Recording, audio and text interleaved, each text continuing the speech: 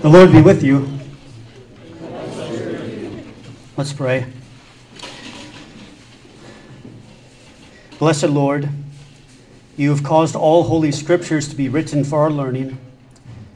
Grant that we may so hear them, read, mark, learn, and inwardly digest them, that by patience and comfort of your holy word, we may embrace and ever hold fast the blessed hope of everlasting life through Jesus Christ our Lord. Amen. You know, someone after the service asked me, this was a good one. They said, after that sermon, Pastor, how can we possibly sing, Lord, thee I love with all my heart? Nice. So I thought that I'd kind of repeat my very short answer there, even though it's a big theological topic, is that even though these hearts of ours are severely impoverished by sin and corruption, it's also true that the new man in Jesus Christ loves God, delights in the law of God, delights in the will of God. So the Christian in you, the baptized saint in you, that's the way we can pray the Psalms the way that we do, and that's the way we can sing these hymns the way we do, that we can boldly and confidently and cheerfully, sing, Lord, thee I love thee with all my heart. It's true. It's true for the new man. Okay? Does that make sense? Okay. So, hey, today should be fun. We're doing Jacob flees from Laban. There's a lot of narrative here. There's a lot of story. So this is going to be kind of broken up into two parts with Dr. Gurman and I. We're going to be dealing with Jacob leaving the household of Laban, the Aramean, and we will see him begin his return to the land of promise in Canaan. So Jacob departs from Laban's household, and then Dr. Gurman next week is going to have a look at the kind of confrontation and resolution, if you want to call it a resolution, between Laban and Jacob. So, last week we had the battle of the sister wives with Leah and Rachel. And you see both Leah and Rachel vying for, more children and for their husband's affection. And there's all sorts of jealousy there and envy. And you see that marital union degraded in some way by that jealousy and all the scheming, and yet the promises of God, goes on. If you haven't noticed, that's kind of the big theme of working through these patriarchs here, that you have these families with some real issues, and yet, there are the promises of God, and they're not obstructed, they're not hindered. I really like the example of Leah is really interesting. Among my catechism students, we all say Leia, though, because we like Star Wars so much. But we know her as the one who has dim eyes. Scholars talk a lot about what that means. And but I think in juxtaposition to Rachel is, she's not the best looking gal, and we hear that she is treated horribly by her father, really, treated like cattle and kind of mistreated, and then her own, through this trick, her own husband is not giving her the affection there. The text last week said that she was hated, She was despised there, and yet God saw her and had mercy on her and opened her womb, is the language there, and richly blessed her with children. And then, of course, she falls into some trouble there. I really think that her, and I'm sure Dr. Gurman hit on this, that her kind of working to earn her Jacob's love is something of a picture of us too, and this continued theme of works righteousness. And, in the end, she learns to trust in God and to commend herself into His perfect care. In a time also of, reproductive technologies and all sorts of things like that, I think this story also speaks to us as far as how much, we should kind of manipulate this gift of life. You have, Rachel, who really drills into her husband, Jacob. Remember that? Give me children or I'll die. Pretty dramatic there, and such a desire there for the gift of children. And Jacob, he kind of turns around and let her has it too. Am I in God's place? Right? Unless the Lord builds the house, those who build it labor in vain. Right? And children are a heritage from the Lord, the fruit of the womb a reward. So, beyond that, all those kind of issues, we're sensitive how we talk about those things, because all this really has to do with individual pastoral care and prayer and with God. That's where these things are worked out. But it's always best just to learn to think of the gift of marriage and children and all these blessings in the way that Scripture teaches us to speak about them. Dr. Patterson? I just was thinking, we're going to be hearing a lot about Joseph soon, but before we skip over Judah there, through whom our Lord comes, there's echoes here, I think, about the suffering servant that he was despised and rejected. And so he's coming from the fruit of the womb of Leah, the one who was despised and rejected by her own husband. Yeah, thanks, Mark. So I like that connection. Yeah, very nice. Hey, we have our catechism students here, and we all need refreshment. Seventh commandment. I want you to think about this a little bit through the narrative today.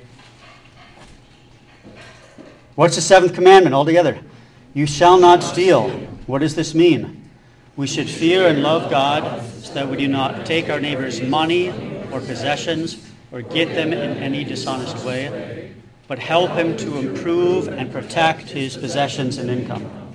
So if you work through these explanations, especially with the commandments, you probably heard me talk about this before, that you always have a negative prohibition, but also this kind of positive exhortation, So these commandments are never just a thou shalt not, but you have a picture and image and description of what the holy life of faith in Christ looks like. We also do this in catechism.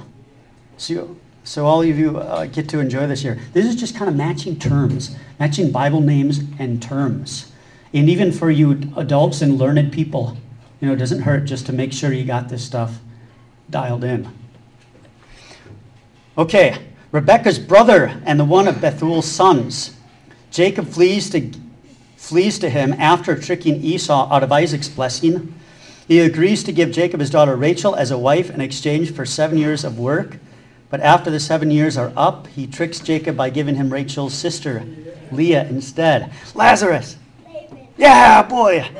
Laban. Very good. The younger son of Isaac and Rebekah, and the twin of Esau. He bought Esau's birthright for a bowl of stew and tricked his father into giving him the blessing that would have gone to his brother. Luther. Jacob? Yeah, nice. The daughter of Laban and favorite wife of Jacob. Jacob worked for 7 years to win the right to marry her, but was tricked into marrying her sister instead. So we worked another 7 years that she might become his wife. How about, I saw Miriam first.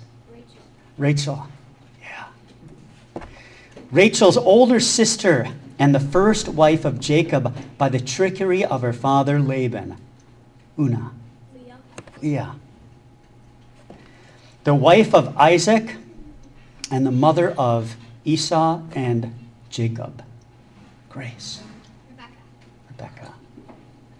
The son of promise born to Abraham and Sarah. His name means laughter. His wife was Rebekah. His two sons were Esau and Jacob. I just want you to have the family tree kind of worked out just for this Bible story today. Dr. Patterson. Isaac. Yes. Thank you. The Old Testament town near Jerusalem, which means house of God. It was named by Jacob after he received a vision from the Lord on this site. Nara. Bethel. Excellent. Okay. So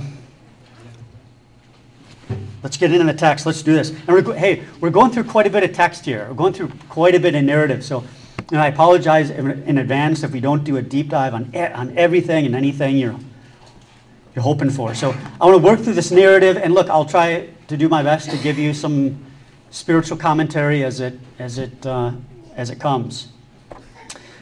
As soon as Rachel had borne Joseph, Jacob said to Laban, "Send me away, that I may go to my own home and country.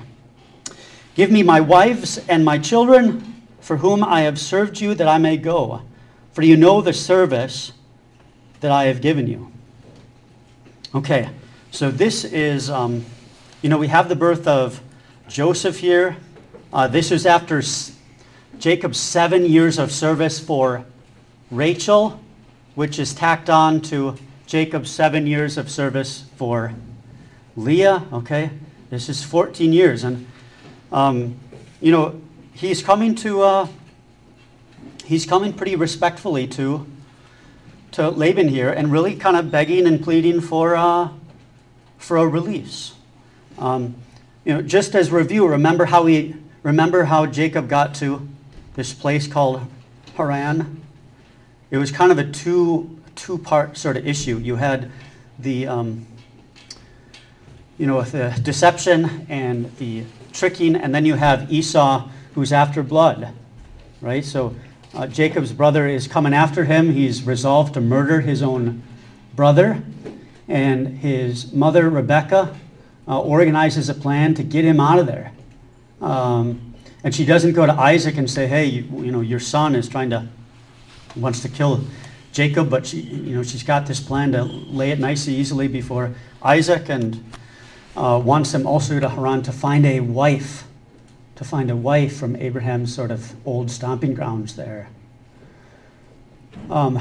You remember that Esau had married some Hittite women. That had made life miserable for Isaac and Rebekah. So you have this two-part plan. He's escaping Esau, and he's also going for a wife.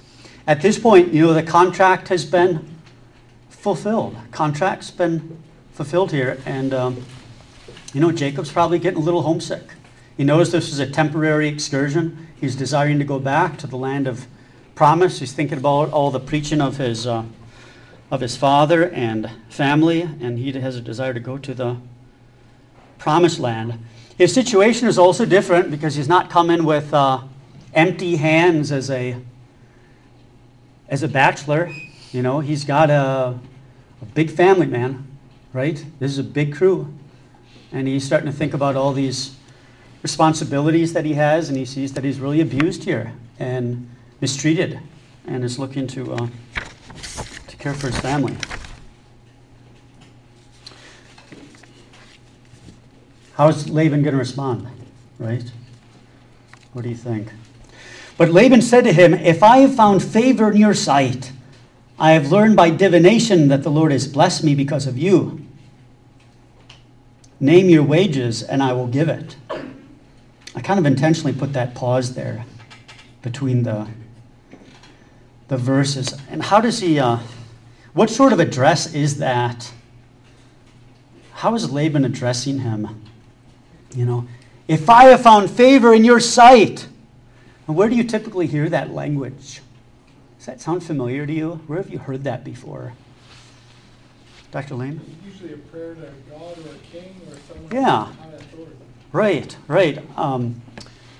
This is used, I think we talked about this a bit when Abraham is welcoming the 3 visitors, that theophany account.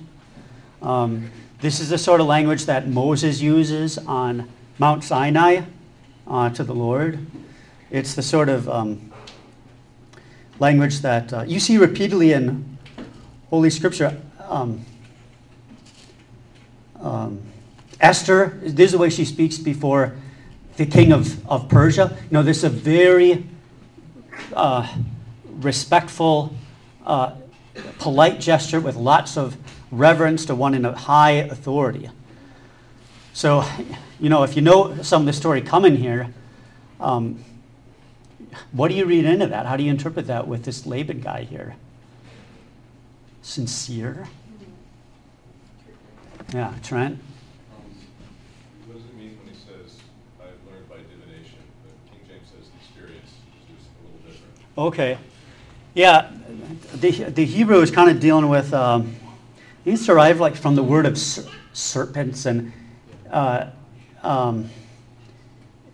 when it's used in the scriptures, this is a pretty negative thing. This is a pretty negative thing. Balaam's, into this sort of stuff, and it's condemned in Judges, and so something's going on here. It's, and I think scholars kind of think through this differently. They, you take sometimes your household gods, which I think we'll get to later, and you're kind of speaking with the household gods and receiving this message. But basically, yeah, you're in some supernatural, demonic sort of territory. Is the way, yeah. Engaged in some sort of witchcraft. Yeah, I think that's right.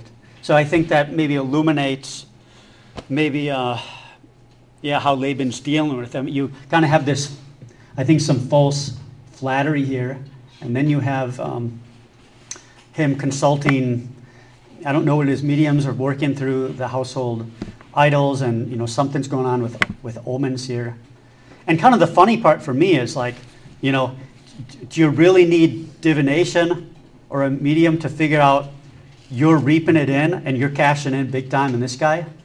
It's like, I don't know if he needs help with consulting mediums on, that God is, richly blessing him through Jacob. He's receiving all these material gifts and he's enriching himself, just kind of hanging on to Jacob here. So yeah, good question. Laban wants him to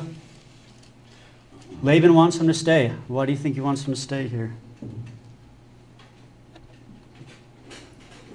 I guess it's clarified a little later. It kind of seems like it's almost a half-truth that this divination is told, that the Lord has blessed me because of you. Is he trying to hang on to him? It's like, oh, I gotta hang on to this guy because the Lord is blessing me because he's here. I want him to stick around, but yeah, but the Lord would bless him if he would. Sure. Yeah, good point, Joe. So yeah, there's an element of a truth here that if he would be open and receptive, and how much, what sort of thanksgiving do you see for Jacob here? What sort of thanksgiving do you see for the preaching, the promises, the blessings that God is just kind of lavishing upon this household on Jacob's account? You don't really see a whisper of that, and it's all just, but this very sinful desire for cashing in. Jacob said to him, "You yourself know how I have served you and how your livestock has fared with me. For you had little before I came, and it has increased abundantly, and the Lord has blessed you wherever I turned. But now, when shall I provide for my own household also?"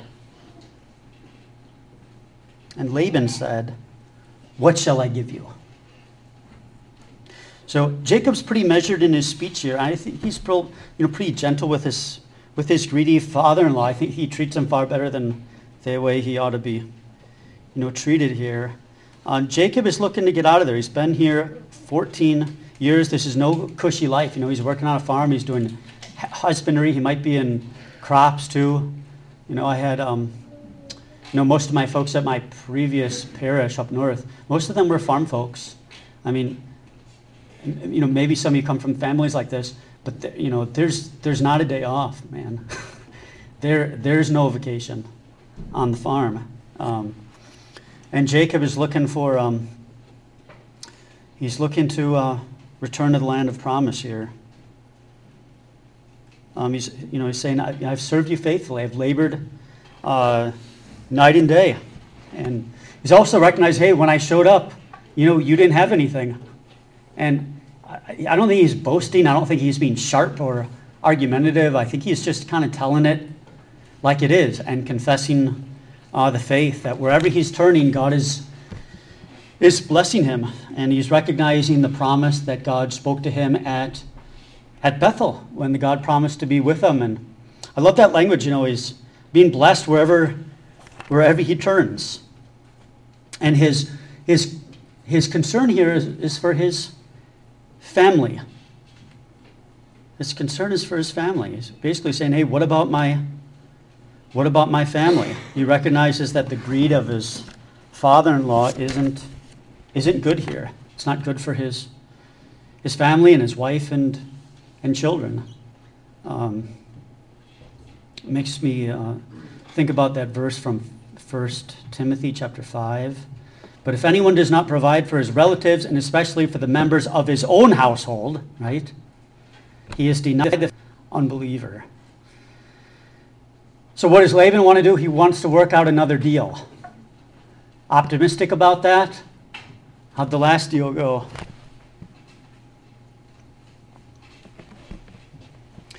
Jacob said, "You shall not give me anything. You shall not give me anything." He kind of wants to make a clean break of things. "But if you do this for me, I will again pasture your flock and keep it. Let me pasture all your flock today, removing from it every speckled and spotted sheep and every black lamb, and the spotted and speckled among the goats, and they shall be my wages.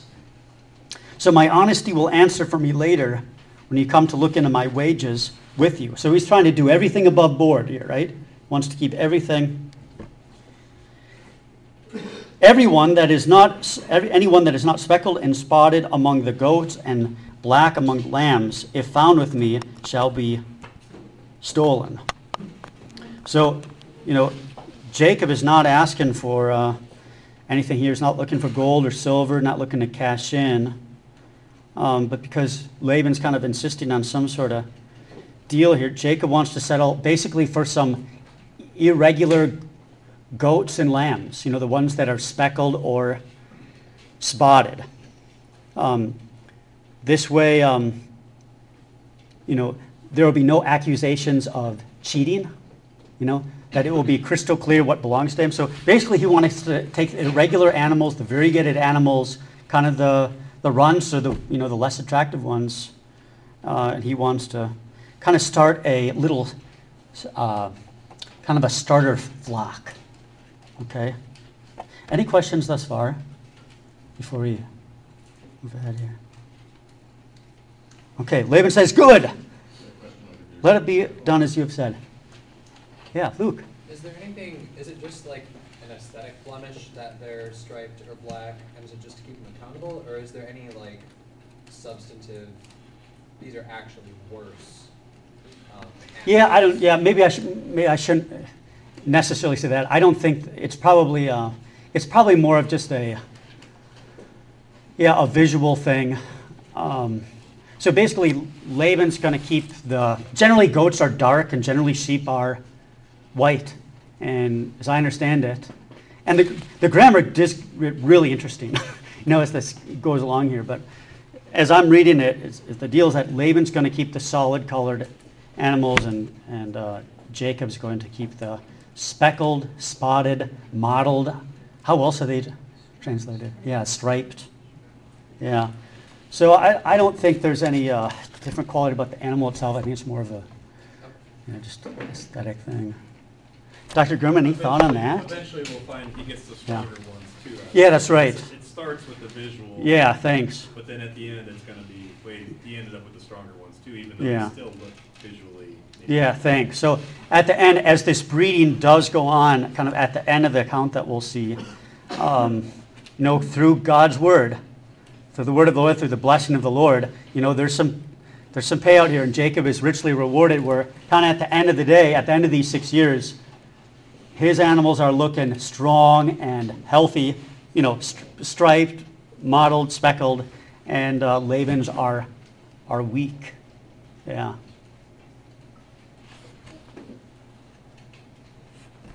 But that day, Laban removed the male goats, that were striped and spotted, and all the female goats that were speckled and spotted, every one that had white on it, and every lamb that was black, and put them in the charge of his sons. And he set a distance of 3 days' journey between himself and Jacob pastured the rest of Laban's flock. Well, what's going on there? That very same day, what happened? That very same day, what happened? How are you reading that? What's Laban up to here? Judy? Well, he's going against his word, and he's taking all the speckled and spotted animals and removing them so that Jacob is only left with the solid colored, the white. Right. So he's cheating them. Yeah. Cheating them again. Yeah, right. So before the day ends, Laban, he can't even deal with the anxiety of losing out on anything here. So he's already taking these really significant steps to reduce the likelihood that Jacob will receive any speckled or spotted or striped animal. So basically, he's kind of stealing what could have been advantageous to Jacob and his little starter flock, to get some of these animals as part of his own. So Laban is essentially reducing the chance that he'll have anything, so that no recessive gene is going to be there for spotted. Does that make sense? Isaac? Can you make a connection between the weak and the strong animals here and the weak and the strong cows in Joseph's dream later on? Not really. I don't know. I mean, that's about 7 years of famine and 7 years of plenty, and I'm not reading any sort of forecasting here about that. It's, I think, just a different situation. Yeah. Could one also, Yeah. though, make a connection of that the Lord has chosen those who are weak? I mean, that there is this sense of the very thing that shouldn't be successful turns out to be. Yeah, totally. Yeah, totally. You see it with Leah and her fruitfulness, and you see it with what Jacob does here. That against all odds, God is going to richly bless him.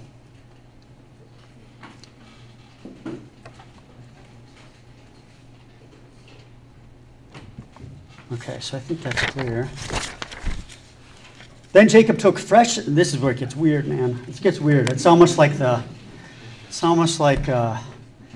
don't know how much time you guys spent with mandrakes a week or two ago, but it's almost like mandrakes all over for me. But we'll talk about this. Then Jacob took fresh sticks of poplar and almond and plane trees and peeled white streaks in them, exposing the white of the sticks. He set the sticks that he had peeled in front of the flocks in the troughs, that is, the watering places where the flocks came to drink. The flocks bred in front of the sticks so that the flocks brought forth striped, speckled, and spotted. Okay, what in the world? What in the world is going on here? So, you have 3 different trees, 3 different branches, and Jacob is peeling away the bark of these stalks, and he's basically putting them in the troughs so that when the animals, are seeing these white stalks, maybe in contrast to the dark stalks, some sort of variation there, that they're seeing these. This is also the place where the animals are mating. And the idea here is that when they see the white and speckled spots, that they are producing speckled, striped animals. So it's wild. There's kind of this historic thought that at the moment of conception, whatever the eyes of the woman are upon has some significant bearing on gene expression. And, I don't know how far you want to push that. There's also some thought about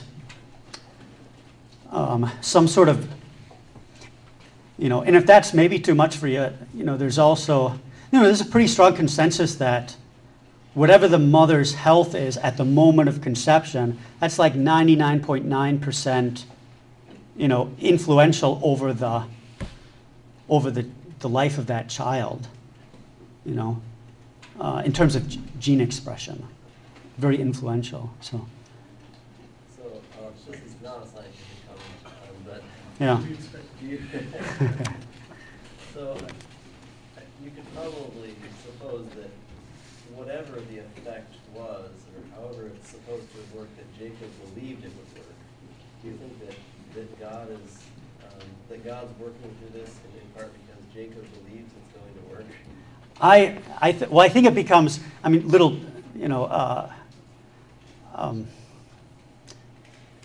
the big point at the end is that it's, ultimately, no, it's not any of this. God is going to bless. And, it's hard to know. Maybe, Jacob's also living in a wild place, There's some pagan practices, there's some occult things going on, and there's probably some wonky husbandry rituals with raising animals and fertility that are going on. And I think the big point, as will become clear as we work through it, is that God is, God is blessing them regardless. I don't think it has everything to do with, these reeds or whatever the exact practice is. At the same time, you can't totally discount it. And later, it's also kind of interesting because when Jacob finally gets out of here, he's recalling the dream where he's told to get out to his wives. And he's recalling this dream about the breeding. And the interesting thing for me is he doesn't whisper a word about any of this stuff, which, leads me to think it's not really the point. Luther gets kind of funny on it, though. He basically says, hey, it's magic. God taught him some sort of magic and is blessing him in this. So I don't know. You guys like Tolkien and Lewis. You're probably open to that stuff. That kind of calls to mind, what the Lord did through Moses later on in Egypt, where he turns his staff into a yeah, God works through these things. Yeah, thanks, Joe. Pharaoh's magicians were trying to do the same Yeah. stuff. Yeah, we're not opposed to that. Competing magic shows over here. Right. So, yeah, whatever it is, God is blessing him through this, and we don't have a strong condemnation of God, from God against this. And I don't know, I'm open-minded here. Maybe I often think that the ancients, when it comes to technology or animals and husbandry and breeding cattle, they probably had things figured out better than we do. I don't know. Who knows? They could be onto something here. The nutrients or... Anyways, I also checked out ancient Christian commentary on this stuff, just because I was serious. That big volume where you get to read the church fathers, and you got 3 trees, you got troughs of water, you got, you got baptism, you got 3 crosses, they're off to the races, running on this sort of stuff. 3 days. Yeah, you got 3, right. So they're having all sorts of fun with that, and, we're not opposed to any of that. So they saw the cross, they saw baptism, they saw new life, and all that. Yeah. Freddie. What's that, Freddie? Why would there be a strict goat? I've seen spots, but I've never seen any striped goats. Yeah, I'm not a farm kid. I don't know. Are there striped goats? Must be. And I don't know if it's big stripes, Freddie. I think it's also kind of mottled or little imperfections. I think those are pretty elastic, sort of flexible words that can mean small imperfections in their coat. Is that... There aren't such things as Okay. Thank you, Google, right? Images. All right, let's press on. And Jacob separated the lambs and set the faces of the flocks toward the striped and all the black in front of Laban. He put his own droves apart and did not put them with Laban's flock. Whenever the stronger of the flock were breeding, Jacob would lay the sticks in the troughs before the eyes of the flock, that they might breed among the sticks. So this gets really wild because it's not just the sticks and the troughs, but they're also looking at when they're breeding, they're looking at the striped, speckled, mottled cattle. And that's influencing the conception and gene expression. But for the feebler of the flock, he would not lay them there. So the feebler would be Laban's and the stronger Jacob's. Thus the man increased greatly. And there's a big emphasis on that. His wealth is exploding. And the large flocks, and had large flocks, female servants and male servants, and camels and donkeys. So all of a sudden you have this breeding going on, and Jacob is being blessed and enriched, and his possessions are increasing exponentially in this ridiculous sort of way, is the way the text is reading here. James?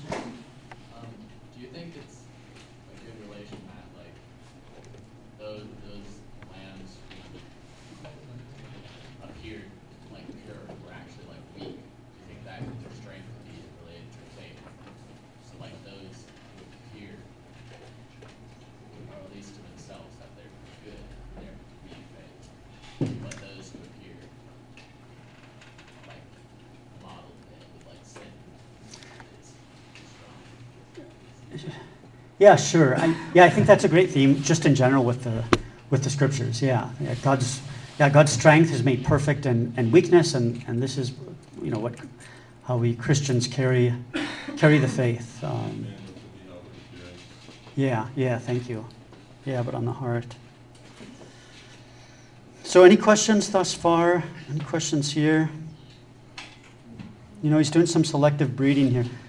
Judy? I think it's interesting that he's getting all these speckled, mottled lambs and so forth, and yet when it comes to maybe sacrifices and temple and such, there's always such an emphasis that the lambs have to be pure, without any mark and so forth. Yeah. I just find that interesting. Dr. Grumman, any thoughts? I hate to put you on the spot there.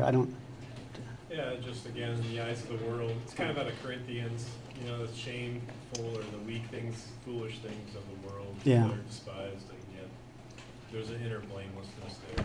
Mm-hmm. The need for sacrifice. I like that. It is amazing that he gets blessed like that. It's kind of like the mandrakes thing where, what is this? Maybe the Lord still works through it and blesses, and he sounds like Abraham. Yeah. In exile, he's coming out with way more than he had going in. Right.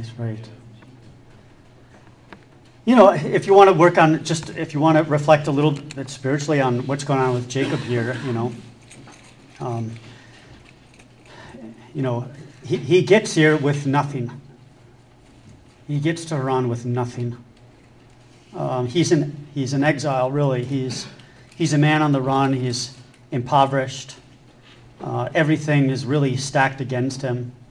And he's working under something of a tyranny, and even God is just blessing him in this ridiculous way. And you can think about your own, your own life in this sort of way. About, at least I can.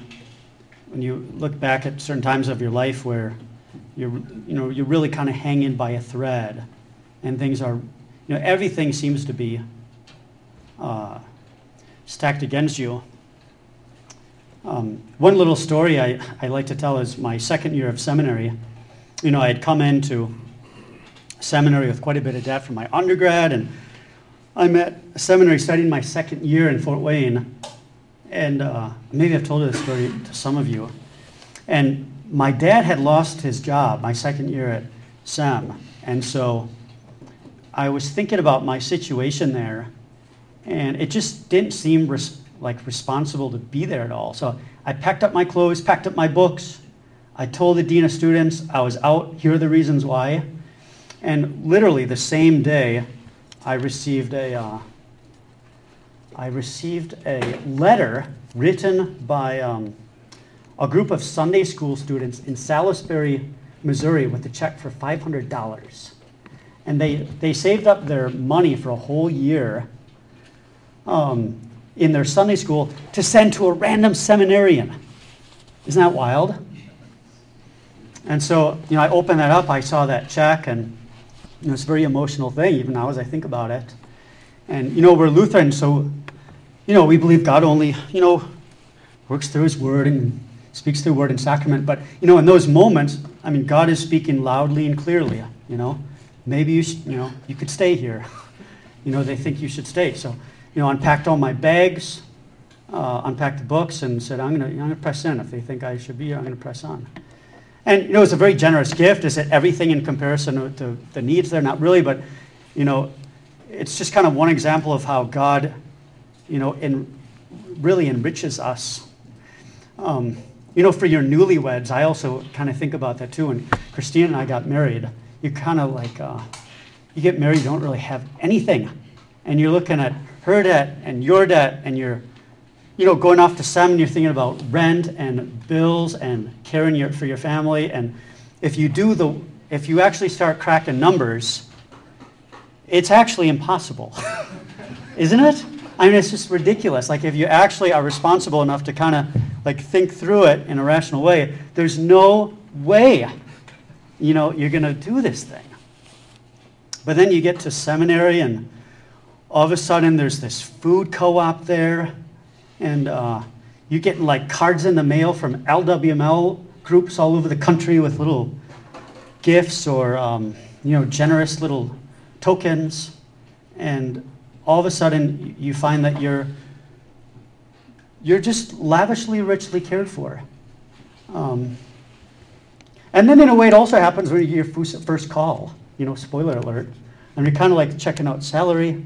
Not that I'd ever say anything negative about how it works up there, but you're still kind of thinking about debt and how, okay, so we're going to buy a house and we're going to get everything we need. And then once you get there, you find yourself like living like kings and queens, and you're just rich, and you don't even know what to do with all the blessings that God has given you. So, and I don't know, when you look back at your life, it looks a little bit like Jacob. You just don't have much, and then God is just rewarding you in these unbelievable ways, richly and daily. So I'm sure you all have experiences similar to that. Oh man. Pastor, I know you Yeah. push forward, but Yeah. just to make a comment on that, and what also Dr. Beat says, that you do have this sense where he is just simply trusting in his own resources, but in the midst of trusting in his own resources, he's trusting in the Lord. And you get that repetition at the start of this whole scene, where he says, send me away, I want to go home to my own country. And then but you don't have that, the Lord commanded, and then he said, but you do get that afterwards, Yeah, the Lord then commands it. Right. So there is this way in which the Lord is blessing Jacob, even as he's kind of just doing what he knows to do at the moment. Yeah. And the Lord is blessing him. And I think that's as you're getting at, the way that the Lord's providence works is that the ones he loves, he blesses in ways that we don't fully understand. We're just trying to do the next thing. Yeah, I like that. And Luther loves that too. That's a continuing theme in his commentary. He just, he's accepting that there's weakness in all these patriarchs and all these saints, and that even in these weaknesses and times where you're just kind of struggling and just kind of, trying to get through the day, that God is, God's a part of that. And he's blessing that. He's involved with that. And he's not disapproving. Yeah, he's just blessing you as you're working through these normal trials and struggles with the resources that you got before you. Yeah, I love that. Thank you. Okay, things are going to shift a little here. Now Jacob heard that the sons of Laban were saying, Jacob has taken all that was our father's. And from what our father's he has gained all his wealth. And Jacob saw that Laban did not regard him with favor as before. God has blessed Jacob richly against all odds. He's so rich, he's blessed him greatly here. Laban's sons are seeing all this. they don't like it. This is the first time we hear of Laban's sons, and you get the sense it's not just a one-on-one conflict, but really dealing with the bigger family here. Hey, there's envy. There's envy and suspicion of one another. So the stakes are getting high here. Now, is it true that he's taken all that was his father's and he's gotten all of his wealth from his father? Not at all. That's a lie. That's just slander. And Laban's wealth has increased exponentially. So let's not forget about that. In the selective breeding, you got some, you have some interesting stuff going on with Jacob here. But it's just that Jacob's flocks are increasing in proportion to Laban's flocks, which are increasing. Okay? So there's some real hostility there. Our text says that Jacob saw that Laban did not regard him with favor. And that's a little weak. This is really dealing with panim. He literally, is seeing Laban's countenance, his face that is turned toward him. He's looking at him with slit and hostile eyes. I saw Dr. Patterson. Yeah, I just was thinking. I don't know if these sons were aware of the original agreement there, but just to give them maybe a little credit here, Laban took away everything that should have been Jacob's. He took away all the spotted and speckled and black ones. Yeah. And so technically he only had Laban's flock. And then from that gained all of his wealth. And so they're seeing like, you double-crosser. What happened? We took all those spotted ones. How did you get spotted ones when you started with solid ones? Yeah. And so I think they do have somewhat of an argument, even though they're totally mistaken. I don't think they know what's going on really. Yeah, and we're also dealing with, with lies and deception from Laban and some continued monkey business. But boy, I want to get through some more. I want to think about how I want to do this in a quick way.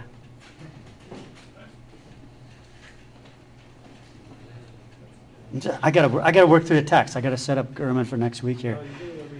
All right. Then the Lord said to Jacob, "Return to the land of your fathers and to your kindred, and I will be with you." So you got a command from the Lord. You got direct marching orders now. There is a desire to return home earlier, which was great. Jacob expressed a desire to return home to Canaan, to the promised land. Now you've got the angel speaking. Now you've got God speaking in a direct way to Jacob.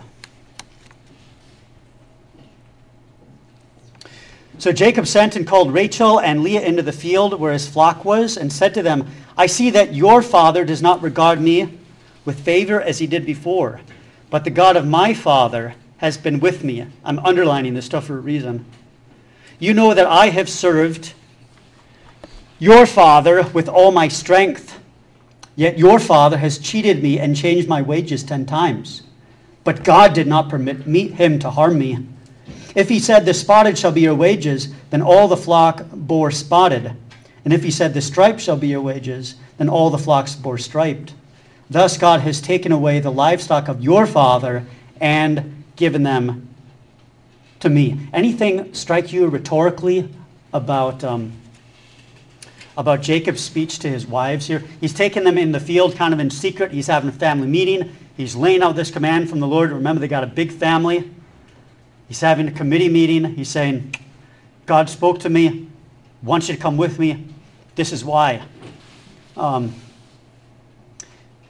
know, for some reason, it pops in my head of God taking what is Christ and giving it to us. I don't know if that's what you're getting at here or not, but it's everything that is the Father's is given to us.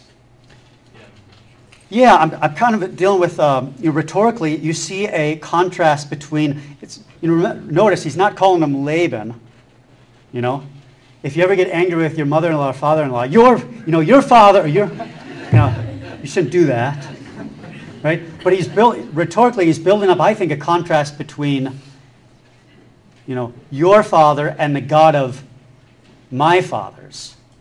Look how your father is treating you, squandered your inheritance, squandered your money, cheated us, mistreated us. But let me tell you about my God and the God of my fathers. He's blessed me. He's protected me. He's been with me. So dealing with this contrast here. About a year ago, I read this article in Touchstone magazine. It was an article called "The Inevitability of the Patriarchy." The inevitability of patriarchy. He was kind of working through, well, he's dealing with, radical feminism and all these other sorts of things, the socialists, but also dealing more theologically with this idea that either you're under the lordship and fatherhood of God, or you're under the, kind of the false patriarchy where there's no forgiveness and no mercy. So it's not as though you're kind of opting out of one or the, you're either in one or you're in the other. So I think he's setting up a distinction between the two patriarchs. Either you're under the true fatherhood and patriarchy of God, or you're under a tyrant. And if you wanted, you could draw that through Genesis. I know Gurman and I have had some fun with that, where you have the two churches. Yeah, I was just going to bring up that very thing. Is that we've been on this train for a couple of years in Bible study now. Is that there's only two, man, right? Right. You guys split in the church. Yeah. Yeah. There's only two choices. Okay. Yeah. Dr. Vietz. In the comparison of Jacob and Laban, and God giving to Jacob and taking from Laban, it brings to mind the words of Jesus after one of the parables: "To he who has more will be given, and to he who has not, even what he thinks he has will be taken." Very nice. Very nice, Dr. Vietz. Thank you. I'm going to skip just a little. I'm just going to keep you for a couple of minutes. Then Rachel and Leah answered and said to him, "Is there any portion or inheritance left to us in our father's house? Are we not regarded by him as foreigners? For he has sold us, and he has indeed devoured our money. All the wealth that God has taken away from our father belongs to us and to our children. Now then, whatever God has said to you, do." Okay, so we know that. Does it sound like Rachel and Leah need a lot of convincing here to get out of here? No, they're ready. They're prime. They know it's time. And, their fathers treated them horribly. And, the bride price, all their money, kind of that dowry that Laban's supposed to hold, historically, traditionally, that's held as kind of like a trust or insurance in case the husband dies. That was their money. And Laban pocketed it and used it all for himself. I love this line of the wives. Look at these faithful wives. I mean, you don't see, it's kind of an interesting distinction of last week where you see Leah and Rachel kind of at each other's throats, filled with jealousy. They're not on the same page, but hey, they're on the same page now. They're unified now. And I love this. Do what he tells you. Does that remind you anything? That language from these faithful women here. I saw Cantor Sproat first. Wedding at Cana. Yeah, isn't that cool? Yeah, right. It sounds a lot like Mary at the wedding at Cana winds out and she gives some instructions to the disciples. What does she say? Do whatever he tells you. I mean, for your last words written in Holy Scripture, pretty nice. Pretty nice, right? Do what Jesus tells you. Skip it so much. I just wanted to get to the household gods because there's so much fun with that. But I think Gurman's going to have all the fun. He's going to have all the fun. Look, it's a little bit like an Exodus, isn't it? It's a little like an Exodus. They're all leaving this place of tyranny. The cross and the Euphrates. I mean, it's kind of like a... theologians, they like this language of liminal. They like the idea of boundaries. They're passing over the Euphrates into the Promised Land. That's a boundary marker. A preview of the Exodus. Rachel stole her father's household gods. I want to spend half the time talking about that. Man. But, Dr. Gurman's going to enjoy all the fun. I got great stuff by Luther. It's hard to measure how much time this takes. What can you take with you? I guess I just want to leave you with a final image of Jacob's deliverance here. He patiently endured a lot of hardship and a lot of trial. This is a time of deep humbling and trial and cross for this patriarch Jacob. You know, we know him as kind of the mama's boy, tent dweller, you know, the deceiver. You know, something different has happened now. He's working out in the fields. He's caring for wife and children. He's making sacrifices. And he's trusting in the Lord. This image of crossing the Euphrates is an image of the Exodus. It's it's the call to faith in the gospel. It's a picture of baptism. It's a picture of deliverance from slavery, and it's a picture of salvation in Christ, ultimately. So let's pray. Dear Lord God, you helped your servant Jacob and his family in their time of need. You delivered them from evil and saw to their safety and welfare. Guide us on our own pilgrimage through this earthly life. Forgive us when we sin against others, and forgive those who sin against us. Deliver us from family conflict and strife by your word and blessing. For in your word, O Lord, there is no deceit, but forgiveness, peace, and everlasting life. In Jesus' holy name we pray. Amen. Okay, have a great week, everyone.